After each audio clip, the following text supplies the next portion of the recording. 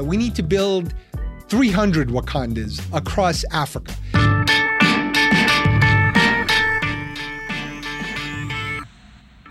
Welcome to an all-new episode of the McFuture podcast, challenging the beliefs that run the world. I'm Steve Factor, and today I'm going to try to have a very adult conversation about a very adult topic, followed by about 4 hours of ASMR. I wanted to quickly re-record this part because I don't think I did it justice the first time. I think this is the single most important trend in the world right now.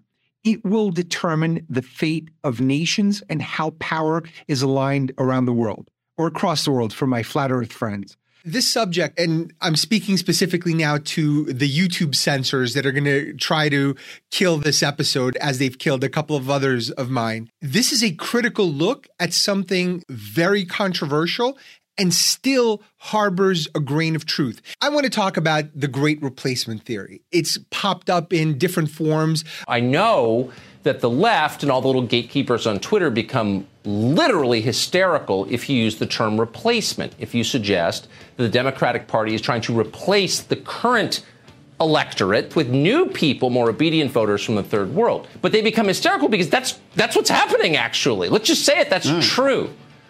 If this was happening in your house, your parents adopted a bunch of new siblings and gave them brand new bikes, you would say to your siblings, I think we're being replaced by kids that our parents love more. Tucker Carlson's talked about it. This thing has not gone away. It's surfacing in different ways. All of these conspiracies have been raging online.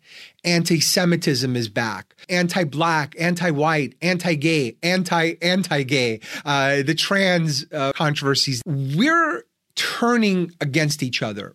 In some cases, we've been turned against each other. How we live is going to be in turmoil. Housing is so much less affordable. Trust levels are so much lower.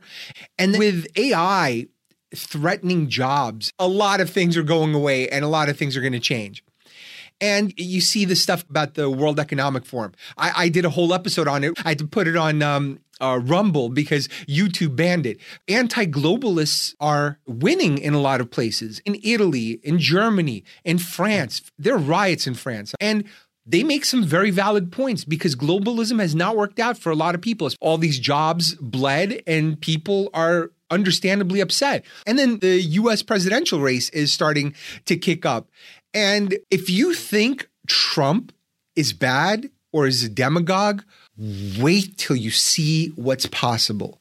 He's almost like those simulation programs in the Matrix where they had to teach Neo karate, just a blank software environment. Trump is a software program to teach us of what's possible down the road. And I think served a very important purpose in that regard. And I saw this post and it made me realize so much is still bubbling underneath the surface. So this one guy, I'm assuming it's a guy because who else does this nonsense, came up with this methodology showing a scale of coexistence to subjugation of all the different immigrants that live in a country. I have made scoring systems like this, not racial or immigrant-based ones. They make a lot of assumptions, but this idea of integration and assimilation is an important one. And I think we're going to need to confront it now more than ever with aging populations in the West. Today, I want to talk about 4 things that matter. First, I had a huge realization about it. Also, there is this fundamental truth inside of this conspiracy. The third is race must be addressed, but not the race that we've been talking about and fighting over. And fourth, huge surprise ending. Rivals the aristocrats. The son is licking out his father's They each other and they take a bow. The talent agent, he says, what do you call yourself? And they go, the aristocrats. Let's get into the history a little bit of the Great Replacement. We first heard about it here in the U.S. during the Charlottesville riots. And as a Jew, watching a bunch of ignorant white supremacists marching, yelling, "The Jews will not replace us," is very low on my Hanukkah list. Probably not in my top 10. When you see these guys chanting, "The Jews will not replace us," what does that mean? In their minds, they have concocted a world where the Jews run the world, and they're looking to replace these Christian whites with minorities because they're cheaper workforce or because they vote a certain way. I don't know the exact rationalization that, first of all, as a Jew, I would love to be running something. And I have to be honest with you. If I was running things, I would fire every one of these assholes. I'm like, what are you doing on the streets with Walmart tiki torches? You're fired. Anyway, so I would replace you. I just don't have that power. I wish I did. But I am going to bring it up in the meeting. Just kidding, you filthy racists. So there are two things that are happening here. These guys are bastardizing what the U.S. Constitution is. And despite all of our failures to live up to those ideals, the ideals themselves are great. Equality of opportunity, pursuing liberty and justice for all great stuff. But this blood and soil concept, that this is some sort of ethno-state, that's not even a good interpretation of the Great Replacement Theory, which I'm going to explain in a second. The second thing is there is no such prescriptiveness in the theory. And so what I want to do is go directly to the source. And the guy who came up with it is this guy, Renaud Camus. He briefly mentioned this theory in his book in 2010 called L'Abécédaire de l'Innocence. By the way, the only French accent I do is Pepe Le Pew. I am Pepe Le Pew, your lover. Basically a rapist squirrel, or what was he? A skunk? A rapist skunk is my one French impression I've trained on in my childhood. But the theory really blossomed in 2011 in his second book. I'm a little jealous of how prolific this dude is. In 2011, second book, Le Grand Replacement. Sacre bleu.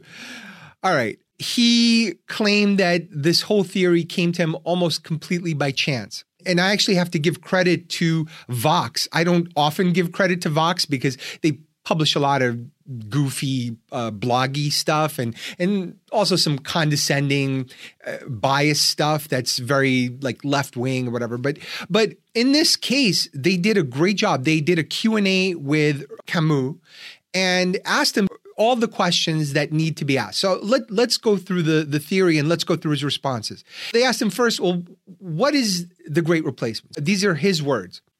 It applies to all contexts in the world. The very essence of modernity, that things are being replaced. Objects are being replaced. Landscapes are being replaced. Everything is being replaced.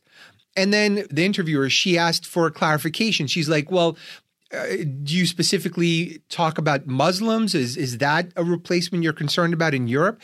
And his response was, yes, the Muslim migration is just the form that it takes in Occidental Europe. And it's a very strong culture and civilization with its own language, its own religion. For instance, in Western Europe, the replacement is just as much by Black Africa as it is by Northern Islamic Africans. So, okay, now we're getting into race territory, but it's not exclusively that. So let's keep going because he does clarify this. So she's like, well, so you're concerned about the replacement of white Christian Europe then, right?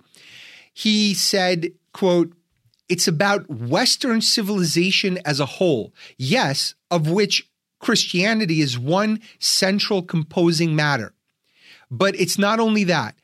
It could also be Jewish civilization in Europe or free-thinking civilization in Europe or sort of European tradition, which are progressively replaced by another population. So this reporter goes on. Her name is Sarah Wildman, who did a great job asking all the right questions. She said, this replacement is not a positive in your mind. It's negative, right?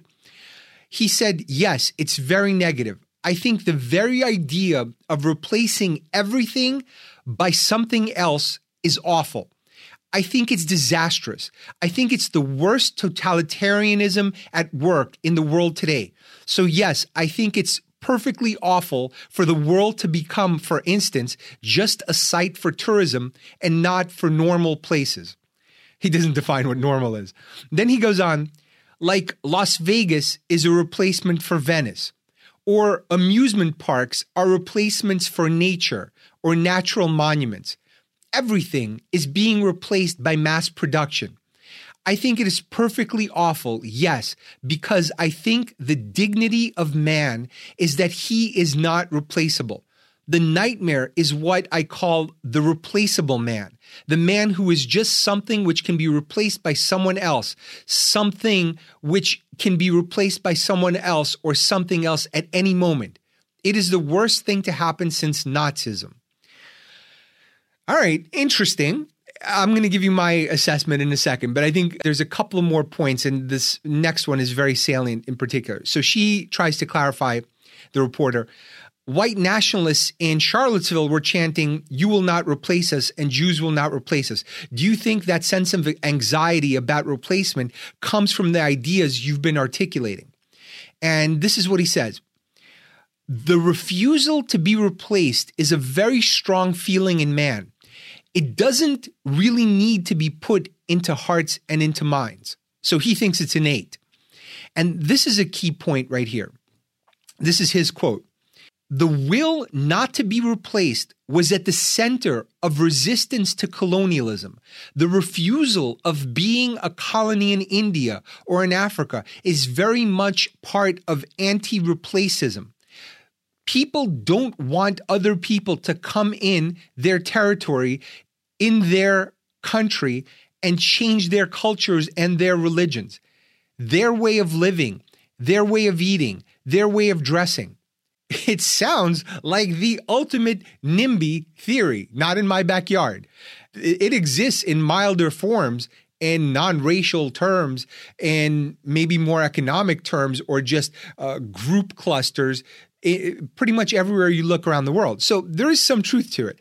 But he does also distance himself from Nazism, anti-Semites, and violence. But he does fear, and this is a quote, ethnic, cultural, civilizational obsolescence for Europeans. And when asked specifically about Americans, he said, Americans have every reason to be worried about being changed into just another poor, derelict, hyper-violent, and stupefied quarter of the global village.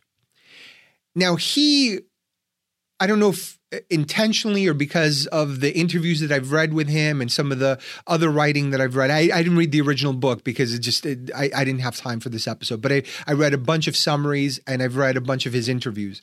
He either purposely or just it's not part of his theory, leaves out harsh lines between culture, religion, ethnicity, and race. He mentions them in passing, but he doesn't take a strong stand on any one of those things or which one is right, because he's very careful to use examples where it's like, hey, colonial Indians and Africans didn't want to be replaced either. So that's part of his theory as well. At the end of the day, I found his theory to be extremely aimless and unfocused. It's almost like a cultural theory of everything. Everything can fit under this theory. It's like, oh, the replacement of cars, the replacement of underwear, the replacement of hair. How could that be bad? You didn't have hair before, and they went and moved the hair from the back of your head to the front of your head, and now you have hair. How can the replacement of hair be bad, Camus? Explain it to me. His theory tries to cover too much. It tries to cover humanity. It tries to cover things. It tries to cover every region. It doesn't take a lot of different cultural circumstances, historical circumstances into account. I think this guy just lucked out. Honestly, I think he just got lucky that the right crazy people took hold of his theory and they're like, hey, wait a minute. I feel like I'm being replaced. That's bad. This guy is speaking to me. So I think there's a lot of that happening, but it's really unfocused. And here's the big realization I had.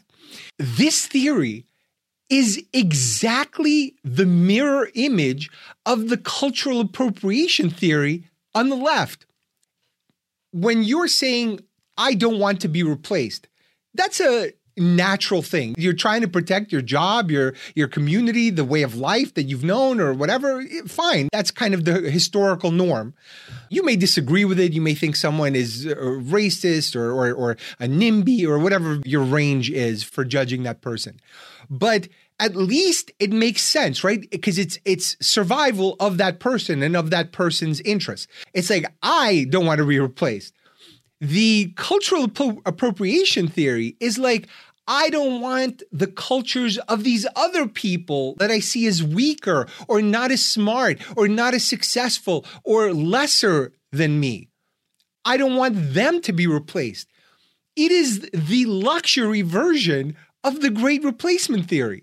So the left is saying, hey, I found all these people I feel superior to, and I'm going to protect them. But I'm not going to protect them in real life, and I'm not going to give up my job. Don't get me wrong. But I'm going to defend their recipes against Tony Bourdain. Okay, maybe not Tony Bourdain. He's dead. I don't have to defend that hard. But Guy Fieri might steal their recipes. Guy Fieri is like Jaws. He's like a shark. He sees a recipe, like a Mexican recipe. That guy's going to just devour it with his donkey sauce. That guy, I don't know if I could protect you from him. I'm going to try. I mean, if I could do it with a tweet, great. But if I can't, listen, just know I've tried. Just know I've done everything I could. Everything. And look, I might go the extra mile. I heard about this other network, Instagram. So I'm going to screenshot my tweets and I'm going to post them on Instagram. Listen, no promises. I can't guarantee that your life is going to get better, but I'm going to do my best. I'm going to do my best to put it out there and to defend you, all the people I've lumped together culturally because I have no interest in your history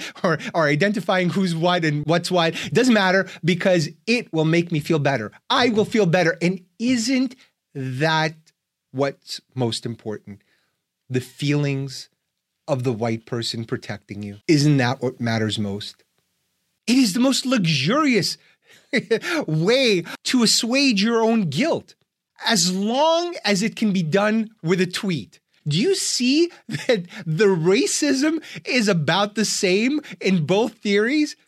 It's so simplistic. You've lumped all these people together, people of color. What does that even mean? That shows this deep disinterest in their history, in how things got the way they got, in the individuals involved and their conditions and situations. It just become this catch-all to assuage guilt and to squeeze votes out of people. That's all it is. It's a manipulation. It's just a manipulation. And the great replacement and cultural appropriation are exactly the same. So there's another thing going on here.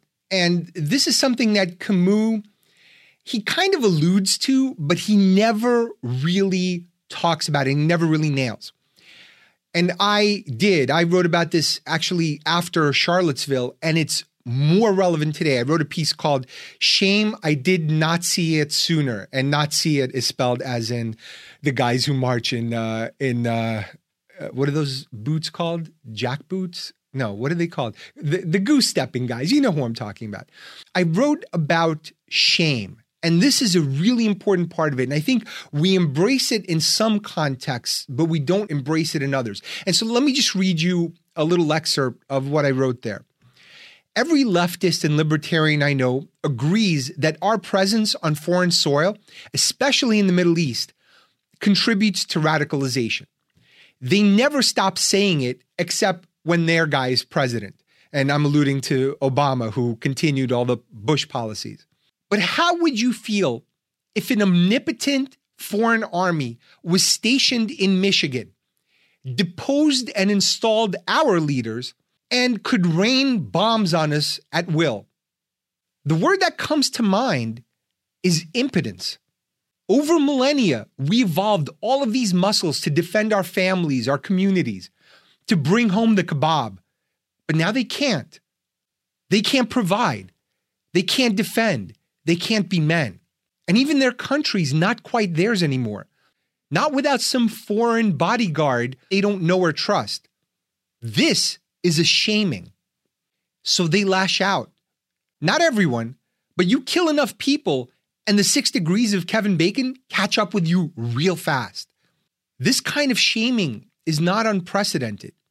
Germany after World War I was decimated, forced to pay reparations, plunged into depression. Again, men could not support their families. Money was worthless. Basic goods unavailable. And guess what happened next?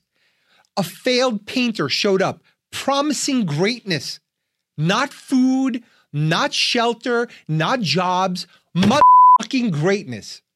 And we all know what happened next. His Instagram blew the fuck up. The rest is history. So what's today's shaming? Everything. Imagine a guy whose life is going shitty, whose friends are numbing themselves with opioids, killing themselves at a rate unknown historically in this country, or maybe the world, I don't know, and has no hope of ever working again or getting beyond stocking shelves at Walmart for just above minimum wage. Imagine that guy turning on the news and a virtual occupying force bombs him every day with accusations of white privilege, some sort of shaming that's been invented 5 minutes ago that he's doing that he didn't know about. And the thing he quoted from Wikipedia is now mansplaining. Now imagine 7 to 10 years of this, over and over, nonstop bombardment on media and social media, nonstop reminders of the privilege his skin and gender afford him, and still only $80 in the bank. Suddenly, it's not inconceivable that the shamee lashes out by finding others like him online, by voting in the FU candidate into office, by going after other groups. Anyway, the whole piece is really good. You should check it out. It's called Shame I Did Not See It Sooner. I don't know. I'll try to include the link in the show notes. If not, just Google it. I'm sure Googling that word will get you a lot of great targeted ads. So there's really two things here that Camus didn't touch on. The first is this intrinsic failure to achieve. Because a lot of these people could have tried harder, could have done better in school. They could have gotten better jobs. They could have moved out when they were younger and tried to pursue some other career. I guess if it was within their capacity. So maybe you could make that argument. Maybe there's this internal shame for not achieving more or being more capable of taking care of their families. So there's that part of it. The other part is external, which is this cultural pylon that's happening. And the combination of those two things contributes to this situation that we're in and this thing that we're feeling. And there is a hidden truth here, a very real phenomenon that's happening. And that phenomenon is aging. We have aging populations all across the developed world. Asia, Europe, and even here in the US. Japan is at a median age of 49. They're busy developing exoskeletons so their workers can keep working. The sensors activate the wires and that lessens the burden on my arms. I'm cancelling out about 12 kilos worth. It's insanity over there. They are done. They are done. Germany is in their high 40s, I think about 48. US, since 1980 to today, has gone up from 31 to 38. So we're not exactly spring chickens, but we're doing okay. And then by comparison, Africa, median age, under 20 years old. Some countries it's 16. It's just inconceivable. Like, can you imagine a Japanese person going on vacation somewhere in Nigeria or Zimbabwe and going, what? I haven't seen an old person yet. Why is this a problem? Isn't fewer people good for the planet? Seth Rogen said so. Some people want kids. Some people don't want kids. I think a lot of people have kids before they even think about it. Honestly, the older we get, the more happy and reaffirmed we are with our choice to not have kids. And we don't have to raise a child, which the world does not need right now. And I believe all Rogans. Hashtag believe all Rogans. Seth Rogen says it's not good for the planet. And so does AOC. There's scientific consensus that the lives of children are going to be very difficult. And it does lead, I think, young people to have a legitimate question. Is it okay to still have children? People I trust. The problem is we want stuff. We want food, clothing, gadgets, shelter, toys, cars, homes. We want all of these material goods. And we either have to make them or we have to earn enough to pay someone else to make them for us. And that's assuming we can't use debt to do it into infinity, which we have been doing. Same thing goes for services and experience. You see all these blogs are like, hey, young people, they don't want stuff. They don't want houses. They just want to have experiences. They just want to get jacked off in a van overlooking a mountain somewhere. No, they want stuff too. It's just they can't afford it. They're making the best of things. Okay. They don't have the jobs. They don't have access to some of the material benefits that existed before the country got f***ed by shitty politicians.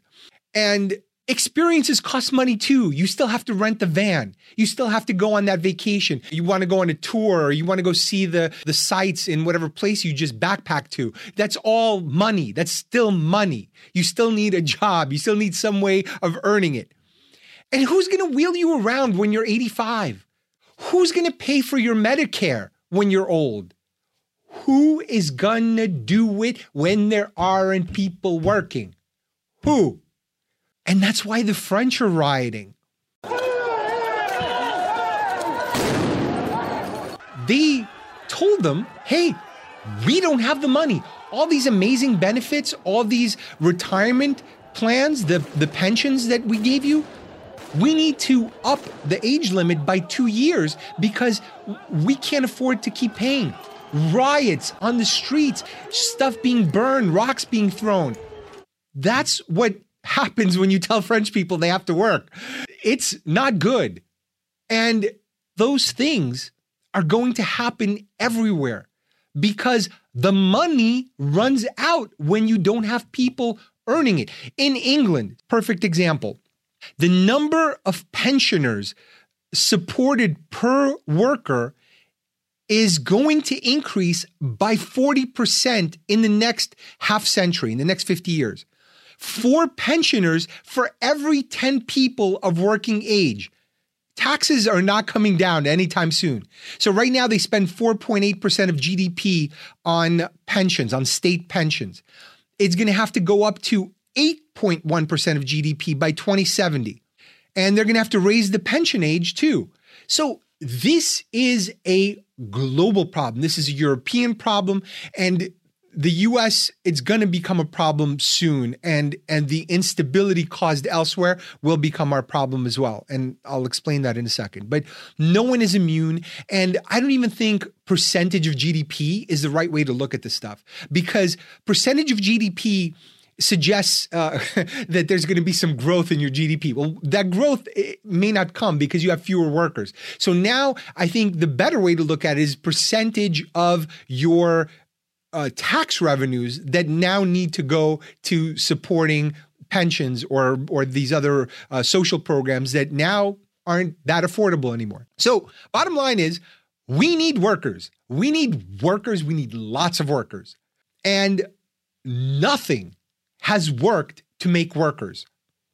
Every program to grow population organically has failed miserably.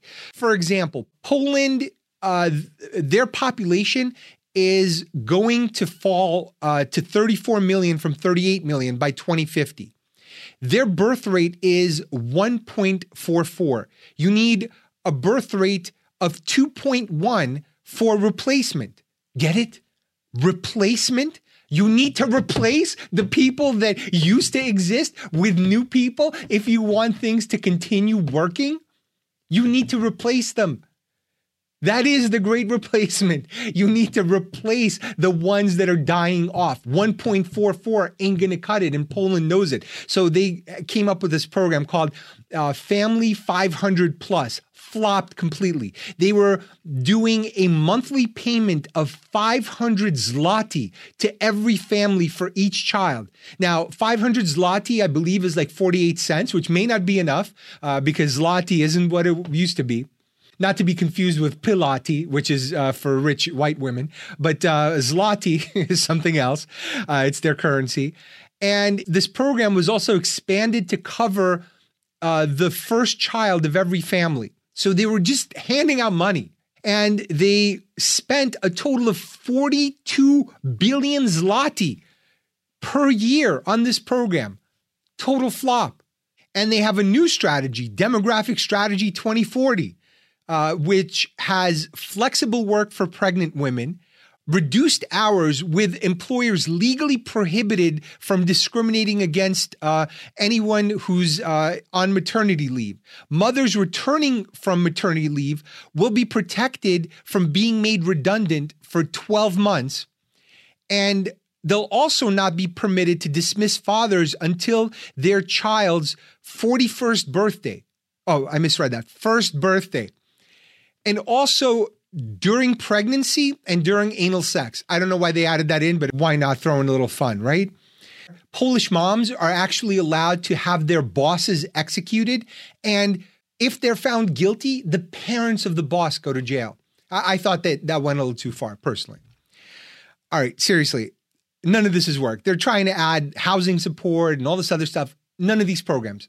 Hungary, same thing. Women below 40 who marry for the first time will be eligible for 10 million forint, which is $36,000. By the way, if your currency is up to 10 million and it only amounts to $36,000, you got to change the currency. You got to knock some zeros off. This is not a good look. It makes you look like a third world country, Hungary, which already has Hungary in the name. And also they're giving these loans, and for each child you have, a third of the loan is going to be forgiven. By the way, this sounds like a total Shark Tank offer. It's like, oh, the percentage goes down after 5 years if you hit this number.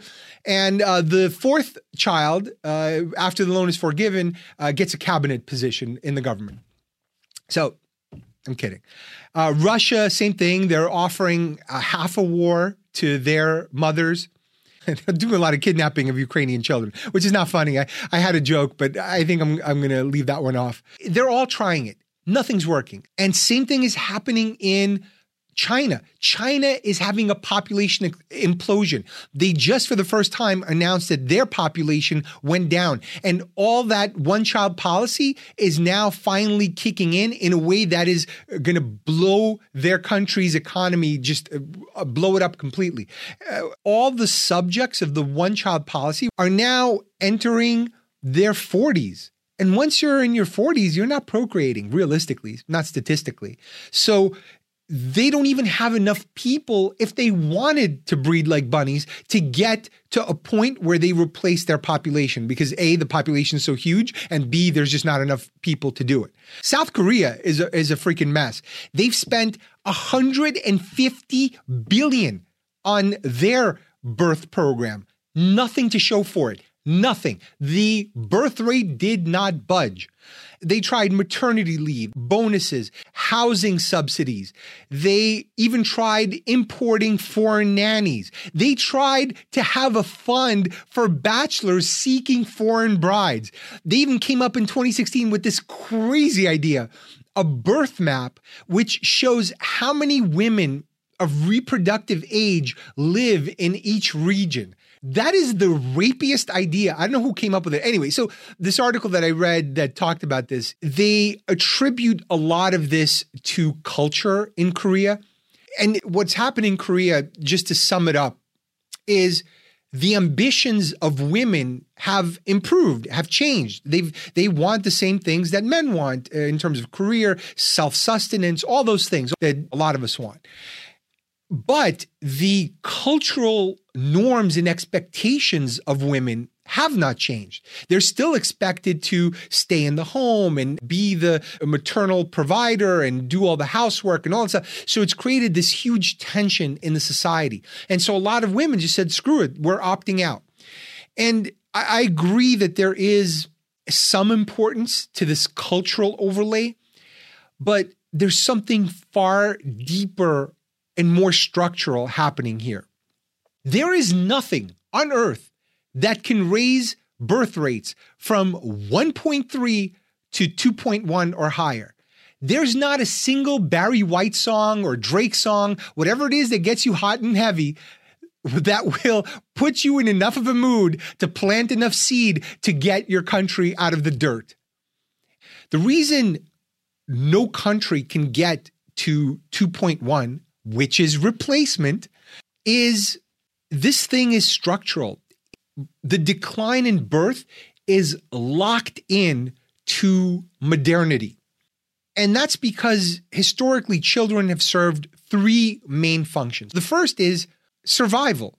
You needed them to help earn, to support you when you couldn't anymore, to work the fields, to protect the village, to fix the roofs, to do all these things that you could no longer do in your 50s or 60s if you were lucky to even live that far in those times. And also take care of you when you're old, just someone's got to wipe your butt. And then there's the biological and emotional need that just kicks in. I mean, who hasn't kidnapped a small, cute baby when they've got baby fever? Take them home and raise them as your own? Who hasn't done that? Okay, maybe a few of you haven't done that, but that's fine. Don't do that. It's not legal. The third thing is social and religious. People are social creatures. There's only so much of a browbeating you can take from your parents. Hey, you better get married. You better have kids. You better do all this stuff. And then all your friends start doing it. So there's this social component where your friends start abandoning you because they're getting married and you're like, oh, I better do that too.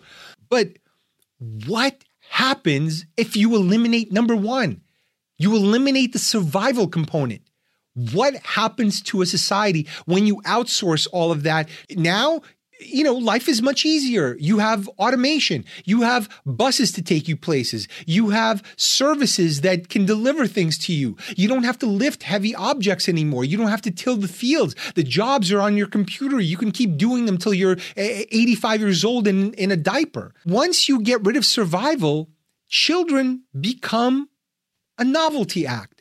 Their value plummets. They become optional.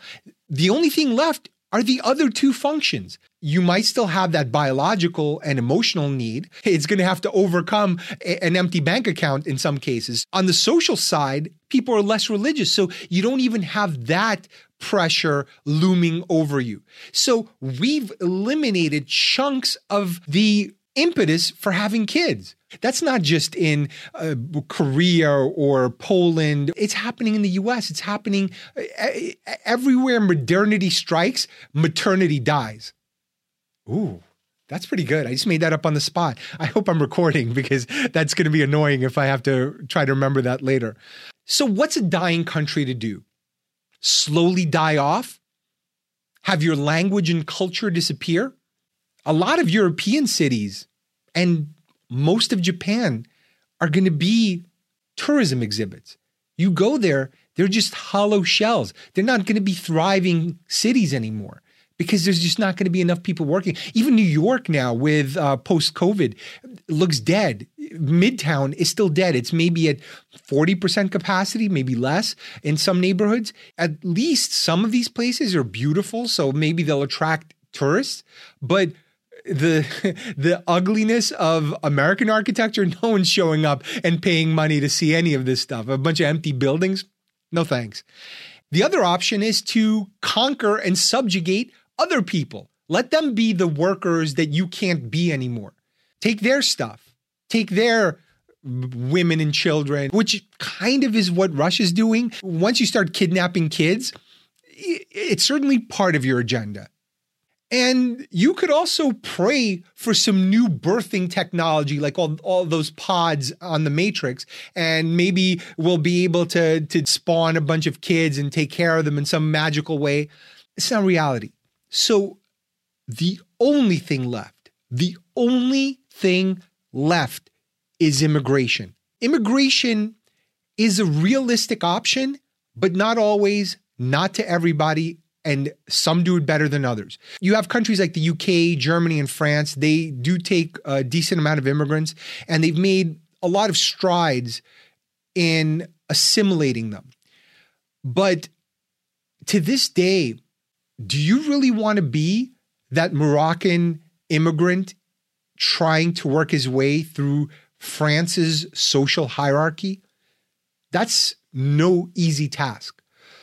The problem is a lot of these countries are bound by history, class, and most importantly, ethnicity. Many of them are ethnostates. Ethnostates have no mechanism, desire, or capacity to assimilate other ethnicities, religions, or cultures. There is not a thing I can do to you to make you Japanese. There's no organ I can remove. There's no thing that I could insert into you to make you Japanese. It is not happening. Japan is an ethnostate. And as an ethnostate, taking immigration is not an option. And Japan knows it's doomed. Japanese researchers put out a clock that was counting down to Japanese extinction in 1,000 years. But the government forced them to take it down because it was such a bummer, and you could understand why. And they're completely isolationist. I remember when I was, in college maybe shortly after that, I read a book called You Gotta Have Wa. Hilarious book. I think it was Robert Keating. Don't hold me to that. But really funny about the experience of American baseball players who went to Japan to play and the cultural differences and the discrimination. It was just crazy. And way more recently, Japan wanted housekeepers and service workers. So they brought in all of these ethnic Japanese who were living in Brazil, but they viewed them as lower class.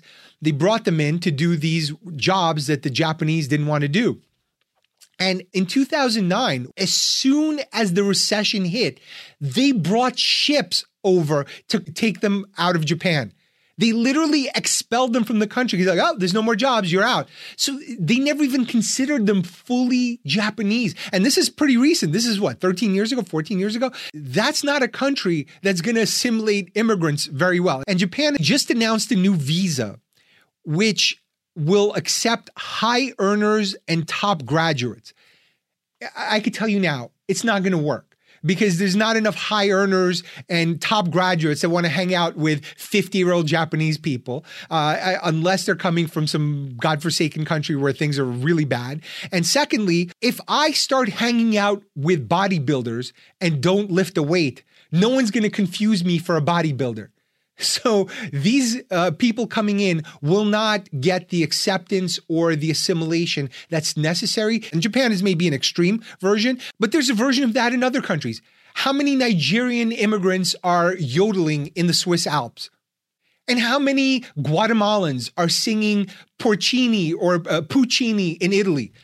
I'm aware one of those is a mushroom. I just don't know which. They're coming over, but they're not assimilating. If you can't answer the following question with a strong affirmative, immigration fails. And that question is, will this immigrant value and defend our culture, language, and legacy? And if the answer to that is not a resounding yes, immigration fails. You might still have people, but your culture will be dead. Even if it's not completely dead, it'll just age into extinction as the Japanese are anticipating they will. The U.S. is a rare exception. And listen, I'm patriotic. I immigrated here. I'm an immigrant from Soviet Union, from Ukraine. It is so rare to have a country where citizenship is decoupled from ethnicity and from class in a lot of ways. I am an immigrant. I work with people who are immigrants or second-generation immigrants from all over the place, look all different ways, come from all different places, some of them impoverished places. It's really an amazing place. It really is. at least historically in the US, we've been united by common principles and enriched by our ethnicities, not defined by them. That's very different. And even class in the US is not the prison that it is in other places. Like, making it is not easy. No one's saying that it is, but it is extremely common. In fact, it's so common, there's a rapper who made it from the hood whose name is Common. He couldn't have crippled himself with a worse name and still succeeded. That's how common it is to be a success here. And it's not just people from the hood. It's people from the backwoods who are good comedians. It's Chinese immigrants who become great doctors because they value education and put in the work. Or Indian tech titans who are now running some of the biggest corporations in this country. Everybody is able to make it here, and the class structure is not rigid. There is a level that you can reach where you can be partying with Cristal on Puffy's yacht. There is that level, and everyone can do it. And if you're hot enough, you could skip the line maybe, but for the rest of us, we're going to have to work for it and get there ourselves. And so you end up rocketing up the social order regardless of your ethnicity. That is a beautiful thing to be appreciated. You don't have to win the sperm lottery. By the way, the sperm lottery is where they use their little tails to rub off those numbers on the tickets. This is not where the royal family still rules. The closest thing we have is Kardashians, and even they fuck their way into fame. And we have one other advantage that no one talks about. And that advantage is self-sufficiency, or at least the prospect of it. Here's what I mean by that. We have a pretty smart population, or at least people who have the capacity to be smart.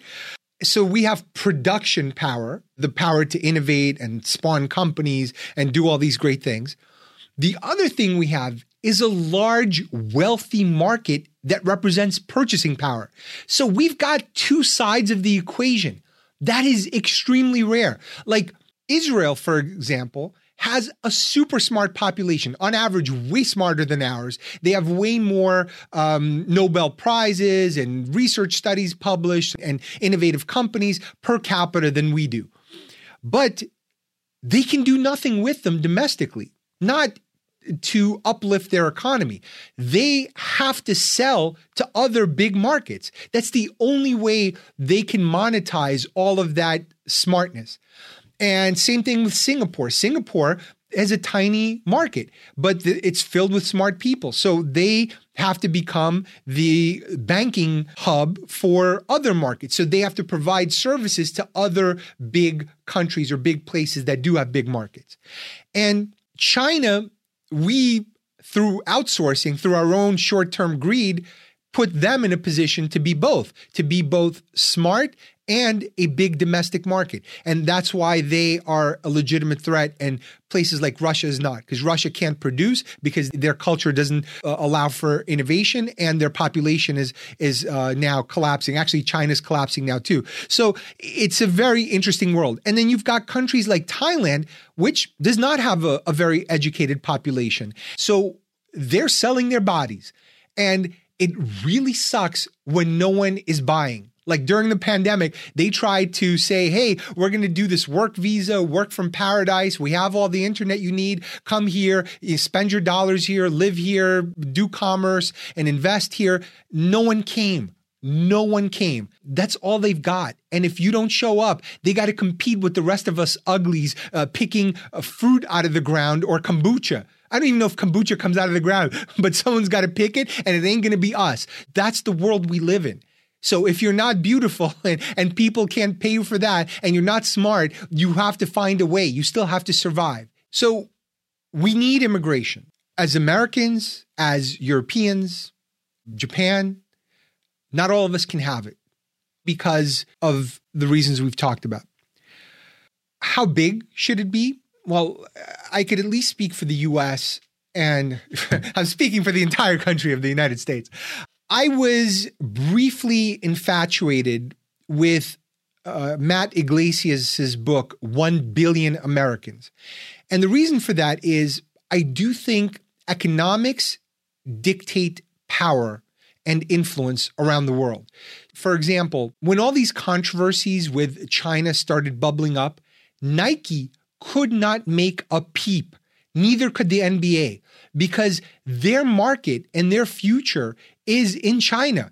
That's where the growth is. So they shut the hell up when Hong Kong is doing protests. And I think it was an NBA coach said something in support of Hong Kong. They sent their number one hitman, LeBron James, to shut that guy up because their bread is buttered in China. Your economic might dictates your cultural power, not just in your country, but around the world.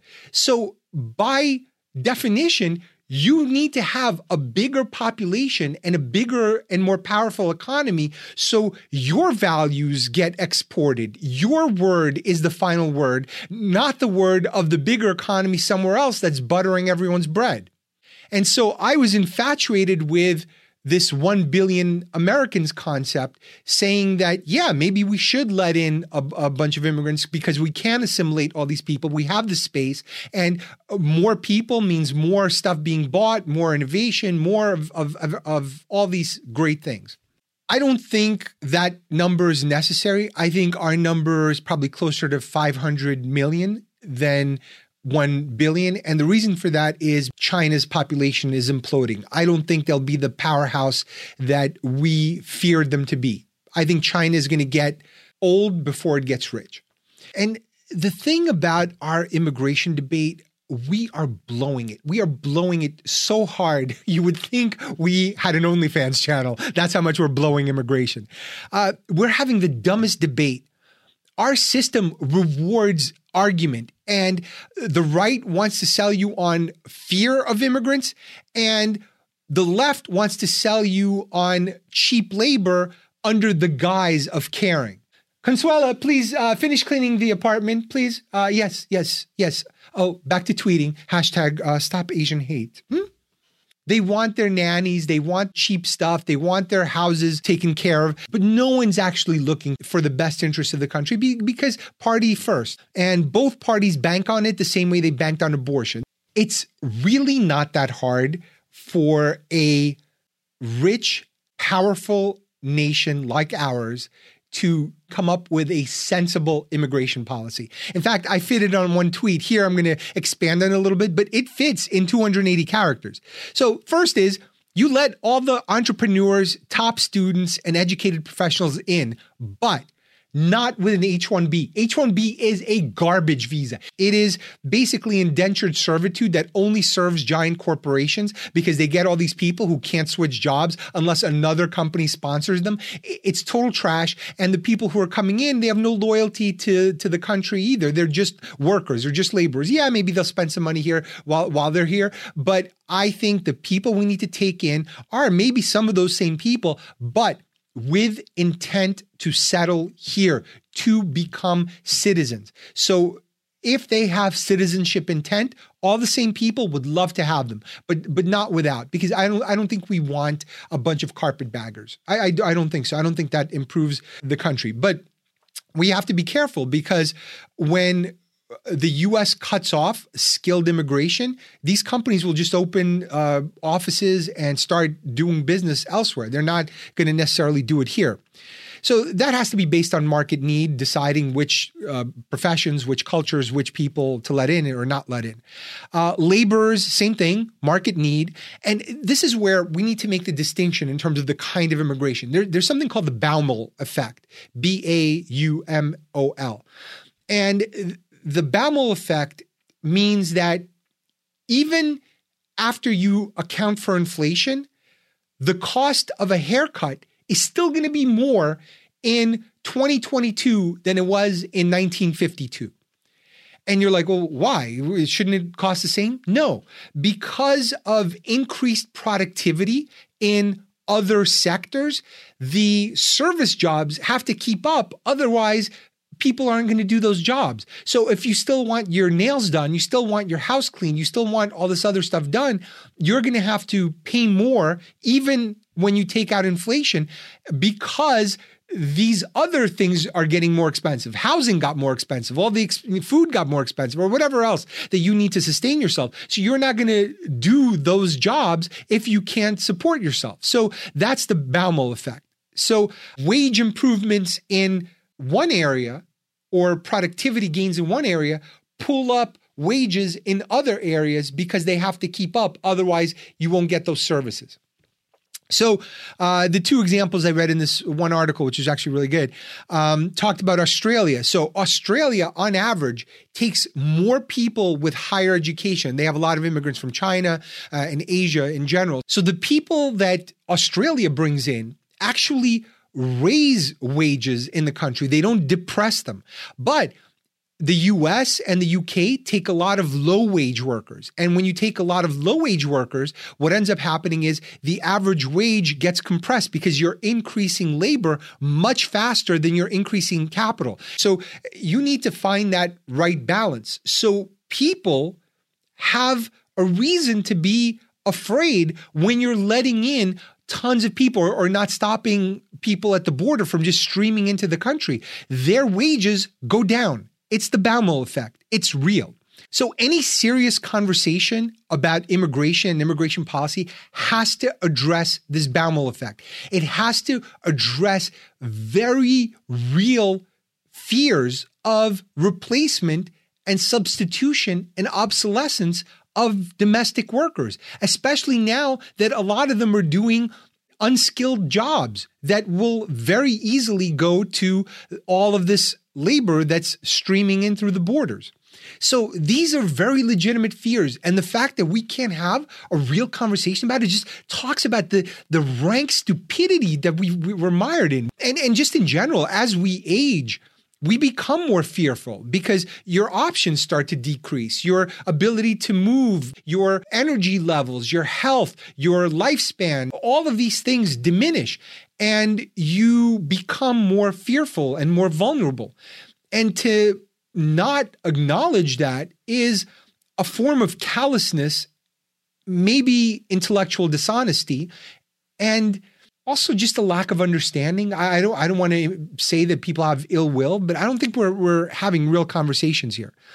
And I think we also should let in asylum seekers on a case-by-case basis. We don't have to have like a hard and fast policy, but if people are being killed or abused or whatever, and we can assimilate them effectively, yeah, let's try to work that out. This is a big country and it should be a compassionate country as well.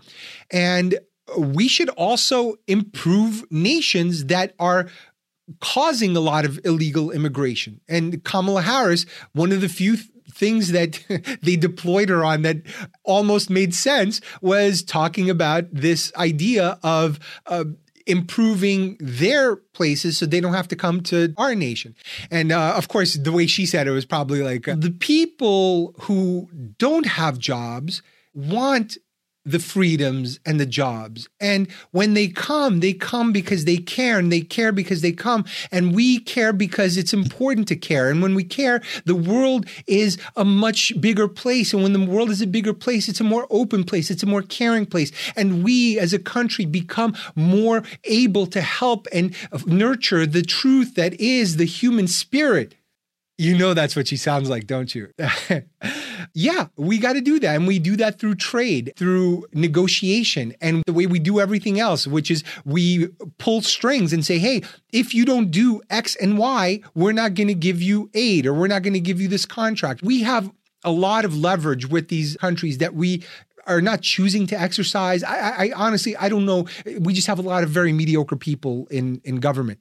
The other thing is we got to control the borders. And I'm not saying we shouldn't be compassionate to illegal immigrants that are already here, but the only way to have a country is to be in control of who gets in or out of it with passport controls. I even wrote an idea in my book, in Econovation years ago.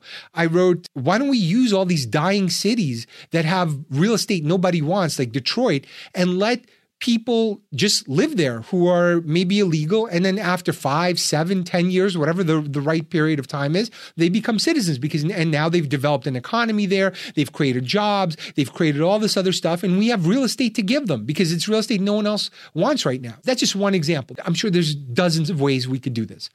And when it comes to controlling borders, I think we shouldn't have a wall. I think we should have an obstacle course where you can solve all of these puzzles and show a minimum level of agility and creative thinking. And if by the end you're able to pass all of the puzzles and get to the other side, you get to be an American citizen. We give you an innovation test. We give you a physical fitness test. We give you just a basic logical and reasoning test. Then we have you do American Ninja Warrior stuff, just a little bit, just for entertainment, because there's also going to be a reality show. You're not just going to do a cool obstacle course and then not put it on TV. That would be insane. So instead of a wall, we build an obstacle course. That is my solution. And we got to boot bad actors. So once you've committed a crime, we catapult you over the wall. Maybe this is all part of the same reality show. We've got the obstacle course on one side, and then we've got this catapult that just throws you back in. And then you try to run the obstacle course again, and you can't get it until you pass the morality test, you pass all of the other tests that we have. So and then you just keep getting catapulted until you pass it. Okay, I'm obviously joking there, but nobody wants a real conversation. Nobody wants to talk about catapults. Nobody wants to have a sensible policy that works. So all roads lead back to one simple truth. And that truth is the only way for countries to survive in this world of declining population is immigration. That's the only way economically, militarily, culturally, biologically, that any country stays in business. And some have a way better shot at it than others. I think the U.S. has a tremendous opportunity. If I were a betting man, I would be betting on the U.S. because despite our idiot leaders and our mismanagement, we have the tools and the capability to absorb people in ways that other countries don't, or certainly haven't shown a history of doing. To bring it all home, someone will replace you. You better hope someone is here to replace you. Someone must replace you because if they don't, there's no country to live in. Maybe the US has a little bit more time, but Japan's done and there's nothing they can do organically to save it. So this whole blood and soil idea of the great replacement theory is nonsense. It's stupid because there's not enough blood. There's not enough semen to make that work. Forget about blood. It should be semen and soil. That's the theory. And there's just not enough of it, or eggs for that matter. But there's not enough of it. You're not having enough kids. That's the bottom line. You blew it. You blew it. We all blew it. I blew it. We all blew it. Of course, the irony here is that all of us stopped having kids, but we never stopped wanting the things that kids provide for us, which is future productivity. And that isn't going away. Human desire for things is not going away. And as long as it exists, we're going to have to come to terms with both population decline and immigration. Our leaders failed us. They shipped jobs abroad. They exacerbated a lot of these problems. They weaponized immigration to a disgusting extent. The nature of the conversation is so dumb and so vitriolic and so hateful and stupid. And I'm talking about left and right. The left is almost weird to me because they partake in all the benefits of low-wage immigration, but disguise it with this caring facade. It's just as nauseating as someone being overtly hateful. Ugh. And we made housing, healthcare, and education unaffordable. All of these things are inexcusable. And all of us are going to be replaced with AI. AI is coming for us, including the engineers who are coding the AI.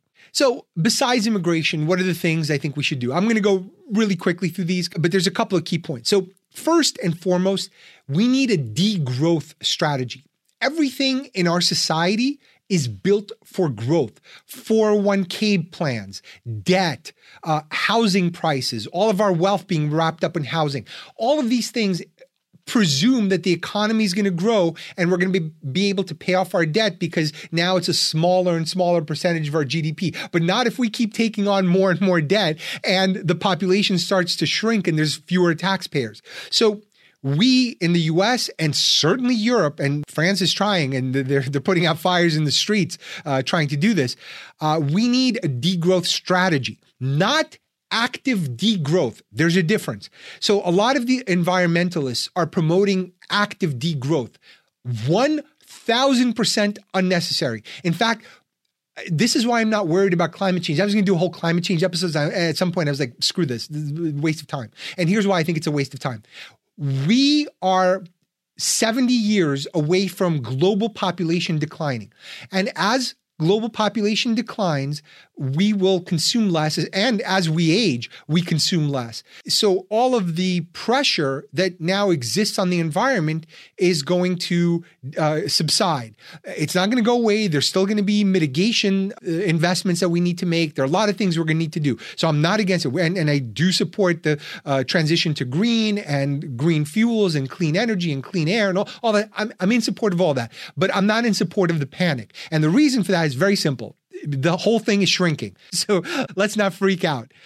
So we don't need active degrowth. We just need a degrowth strategy. And immigration is part of that. But the other part of it is as our population shrinks and starts to buy less and less because we're aging, I'm talking about like the developed world, there's only one thing that can offset that. And that is Africa. We need to build Wakanda. No joke. We need to build Wakanda. We need to make Africa great again. MAGA. Nobody steal that. I think it's a pretty good acronym. Here's why. It is the only part of the world that has the numbers. Huge population, young population, capable of working, capable of contributing, but they are a mess. You think American politics are a mess? You check out Chad. Go for a tour in Chad. So we need to build not one Wakanda. We need to build 300 Wakandas across Africa. We need to produce for a population that's growing. What increases we can create in African consumption can offset the aging declines in whatever we make. That, in essence, is the strategy. And so whatever it takes to do that, short of invasion, short of killing people, because I know we do that often and claim that it was righteous and it's not. Let's not do that. But whatever gets us from here to 300 Wakandas who are buying all of the stuff and are able to build some of that, and we're able to benefit from our knowledge transfer and our materials and our science and our innovations should benefit all of us as we decline and they have these younger populations. I'm not saying it's the only solution, but I've told you about the others that we've tried, and the Polish people are not going to be able to do it. Neither are the Hungarians, neither are the Russians, neither are the South Koreans, neither are the Japanese, none of them. So, Africa. Next, I do think part of this strategy should be pro-family, pro-growth policies. I don't know about exactly the same ones that I told you about in Korea or Poland, and not because they work or because they bring the numbers up, maybe on the margins, but because part of a stable world that isn't based on growth is increasing comfort, increasing quality of life. And a lot of these birth incentives amount more to quality of life improvements than they do effective birth incentives. The other thing we need to do is we need to make the big three cheaper. And that is healthcare. And I did a whole series on healthcare. Look it up. I'm not going to go into it now. Housing. And there's some good stuff being passed and some good conversations about NIMBYism being had right now. So housing needs to be made cheaper. And education. And education has to be reformed completely. We don't need this mass training and sitting at desks.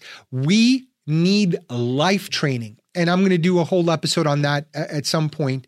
And we need to increase our demands of universities. They're not going to cut it in this world either, not at these prices and not at this level of scarcity that they've been maintaining. So I've talked about it in different episodes. I'm going to piece all my thoughts together at some other point. I don't know exactly when. The other thing we need to do is we need to increase the number of productive members of society. That's going to come from a few places. First is we need a SWAT team in these shitty neighborhoods where kids are getting shot, like Southside Chicago. The same way we found $100 billion in the cushions for Ukraine, and whether you're pro or against Ukraine, it really goes to show you how quickly we could marshal resources for war, but we can't marshal resources for the war on the streets in Chicago.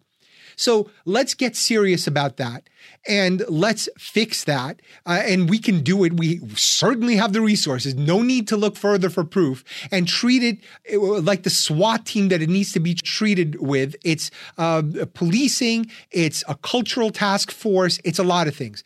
And same thing goes for prison reform. Same thing goes for poverty and jobs for people who are in poverty, rehab, and getting people off these drugs. Those are the things that immediately increase the population, because you're now injecting all of these new workers who are paying taxes and supporting all the retirees that are getting old, and people who are actually worthy of procreation. Not that they weren't worthy before, but if you're cracked out on the street, no one's looking and going, that's the guy I want to have my baby with, the cracked out. And it's not even crack. It's opioids, which are way worse. Fentanyl, which kills a lot of people. Anyways, immediately increases the number of prospects off the streets who are now part of productive society. And I think we have to co-fund a lot of R&D and innovation. I've talked about it elsewhere. I'm not going to go into it now.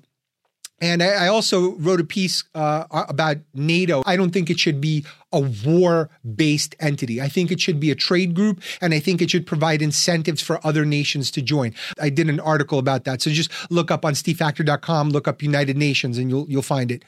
The other thing we need to work towards is labor market fluidity. I want to get to the point where we take down the walls, where we take down the obstacle courses, all the stuff that the libertarians want, at least in theory, but we can't have right now because the disparities are too huge and our politics are too toxic and we don't have the infrastructure. But where would I get this idea from? What wise sage could I possibly have gotten it from? This one. Rather than making them or talking about putting up a fence, why don't we work out some recognition of our mutual problems, make it possible for them to come here legally with a work permit, and then while they're working and earning here, they pay taxes here. And when they want to go back, they can go back, and they can cross and open the border both ways by understanding their problems. This is the only safety valve right now they have with that unemployment that probably keeps the lid from blowing off down there.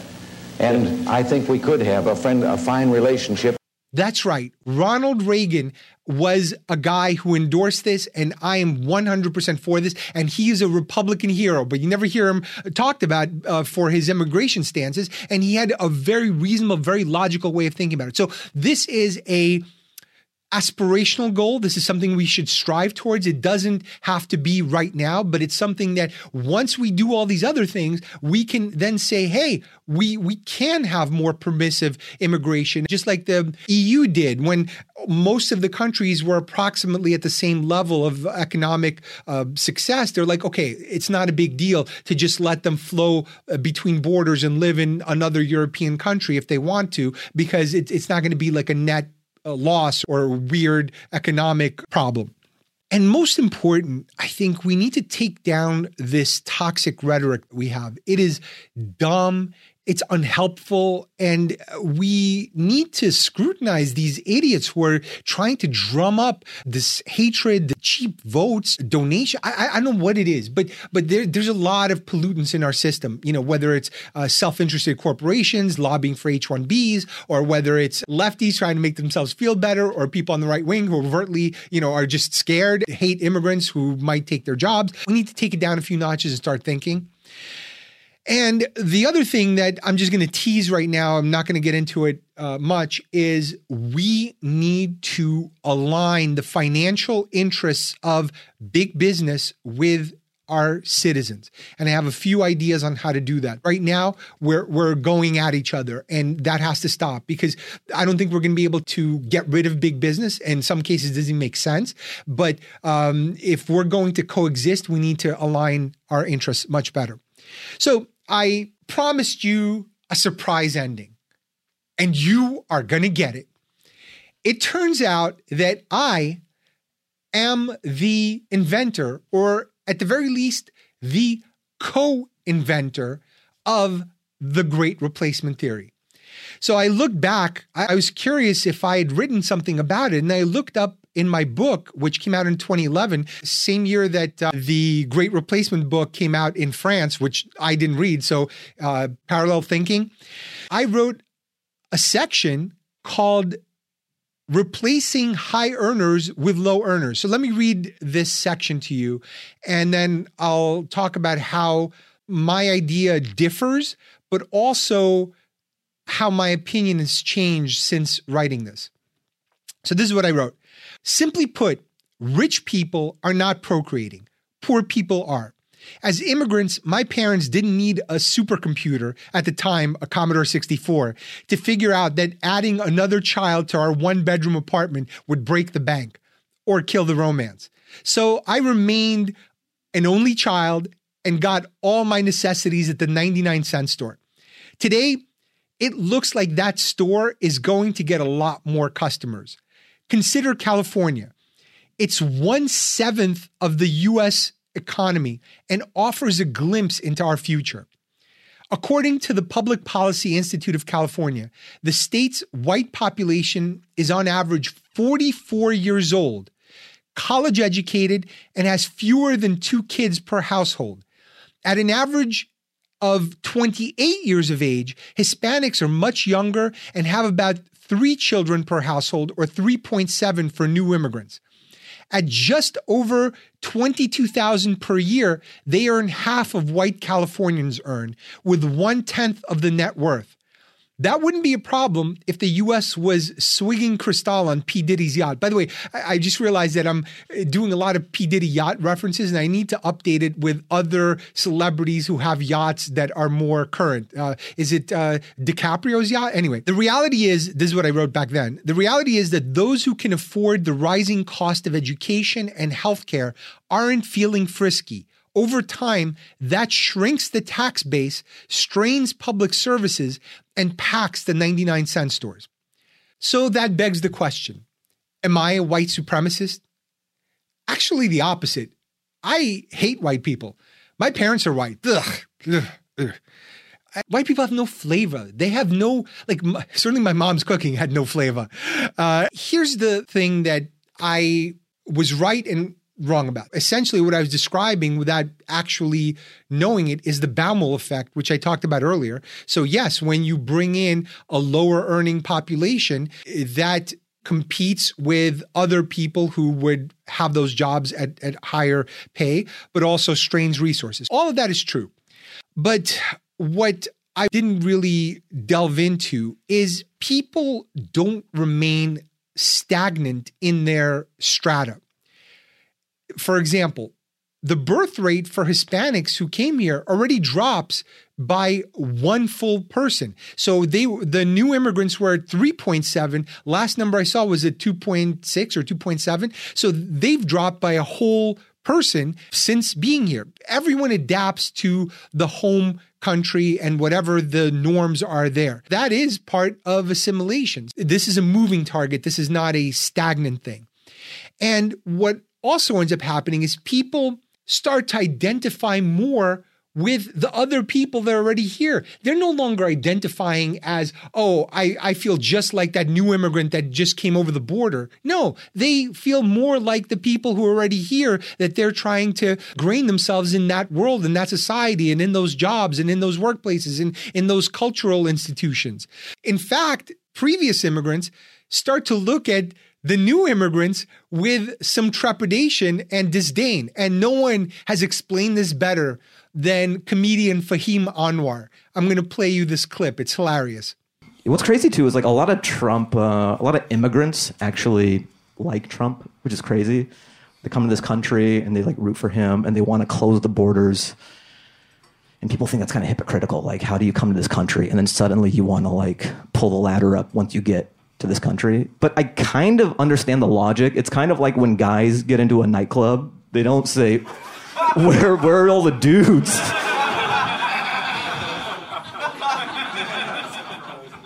They're like, get these fucking dudes out of here. They get in, like, finally, fucking sausage fest in here, huh? Let's get rid of these dudes. First order of business. Like, is there a bleeding heart dude in there? Like, there's so many dudes outside. There's no house music in that alley. They came here from Orange County for a better night. Like, one of them comes through an air vent, like, you're here now. Somebody get us some Grey Goose, hurry! Get him on the dance floor. Yeah, he's just like, oh, I made it. Oh, bring me your funky masses. So this brings me to lefties who are typically pro-immigration. They're right that there is some overt hatred of immigrants on the right. There's no denying that. We've seen them marching with the tiki torches. But where they're racist in their own way, it's saying, hey, people of color, you're black, you're Indian, you're Asian. Let's lump you all together into a voting block that's convenient for me, but really isn't remotely accurate. The Cubans, the Nigerians, the Indians that I know are not interested in handouts. So the stuff that the Democrats are selling is not even what the new immigrants are buying, and certainly not the next generation that want opportunity. They don't want handouts. Aside from the pandering and the tokenism, they're just wrong. They're just wrong in their assessment of what people want. Jamaicans are some of the hardest workers in the world. They're not looking to be in some Make-A-Wish foundation for people of color that the left is trying to create. Ultimately, everyone wants the same things. They want safety. They want good schools. They want affordable housing. They want transportation. Maybe we differ on how we achieve that. But to think that it differs by race or ethnicity is so racist. It's just racist. Sorry, it's racist. Ultimately, this just becomes a dogma. So everything we've talked about here today, whether it's the great replacement on the right and the bastardization of all of that thinking, which is basically a curmudgeon. Camus is a guy who's like, oh, everything replaced is bad. It's like an old man shouting at the clouds. And that being bastardized by a bunch of blood and soil people who really should be concerned about semen and soil. So they're confused. And then the lefties who are confused because they're trying to lump people of color together and give them handouts when what they want is opportunity. They want to join this club. This is a pretty good club and it assimilates people. And it assimilates not because it's so great and we work that hard. It's because it's indifferent. It's indifferent to race. It's indifferent to class. It's indifferent to ethnicity. It's just indifferent. And that indifference is what allows you to get onto Puffy's boat, Leo DiCaprio's boat. Anyway, all of these are bad dogmas. And they're full of terrible solutions. Some may say final solutions that are terrible. And the next action item for all of us is a little bit of compassion and a little bit of nuance in having these conversations and understanding where other people are coming from and not antagonism, even if they're wrong, even if they appear hateful. There is a granule of truth. There is a granule of suffering behind their actions. So seek understanding, seek commonality, seek common ground. And so I'm going to get into, in the next episode, is going to be about how to get out of these bad dogmas. Anyway, that's it for this episode. Hope you enjoyed it. If you did, please share it with others. Review the show on iTunes. It really helps. Subscribe on YouTube. And most importantly, support it on Patreon if you can. Patreon.com/McFuture. I will see you next time on the McFuture.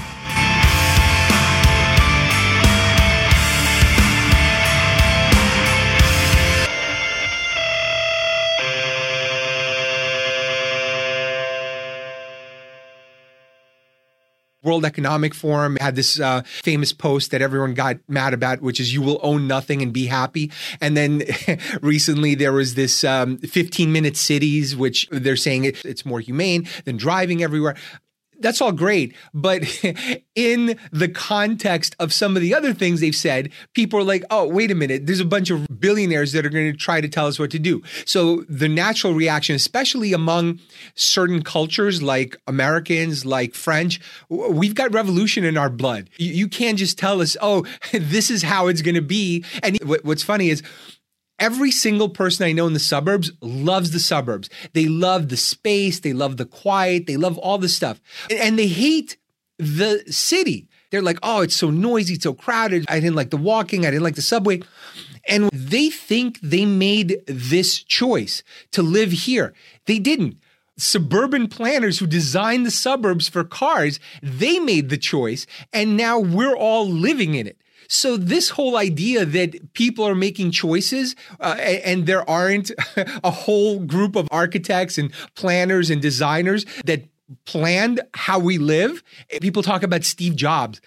Steve Jobs has way less of an impact on our lives day to day than the people who designed cities and suburbs. And I'm going to do a whole episode on this. And then with AI threatening jobs. This is the first time where all these people completely dismissive of automation and outsourcing because they're beneficiaries of it. They've got a nice house. They've got a nice white collar job. They got good insurance. They don't care about a lot of this stuff that's going on. They're like, oh yeah, Medicare for all. That's not for me. I don't care about that. But all of a sudden you see all of these well-to-do poet laureates in marketing going, wait a minute, this thing can write marketing copy better than I can. Yes, it can. Yes, it can. I've looked at the output of ChatGPT. It's not perfect. It's not great for every application, but I would say it's better than 80% of the professional corporate work that I've seen. So take that for what it is, but a lot of things are going away and a lot of things are going to change. In fact, I wanted ChatGPT to help produce some of the notes for this episode. I'm like, can you give me the pros, the cons, the truth, the lies? It said, oh, I can't do that. This topic is too controversial. I forgot the exact prompt. The funny thing is, immediately after, I was like, can you give me a haiku about Chairman Mao of China? And it wrote the following: amidst China's land, Chairman Mao's reign did stand, evolution grand. It wrote a haiku about a guy blamed for about 42.5 million deaths. So I'm happy to report that the show is 100% organic and 1,000% controversial, certainly for AI. At the end of the day, AI is going to thought police you. Unless this thing is completely open source and subject to your rules and not whatever freak codes it. It's also the risk management of the company that owns the AI. They don't want to get sued, so they don't want to release stuff that could be toxic or dangerous or controversial for them. They don't need it. They're profit machines.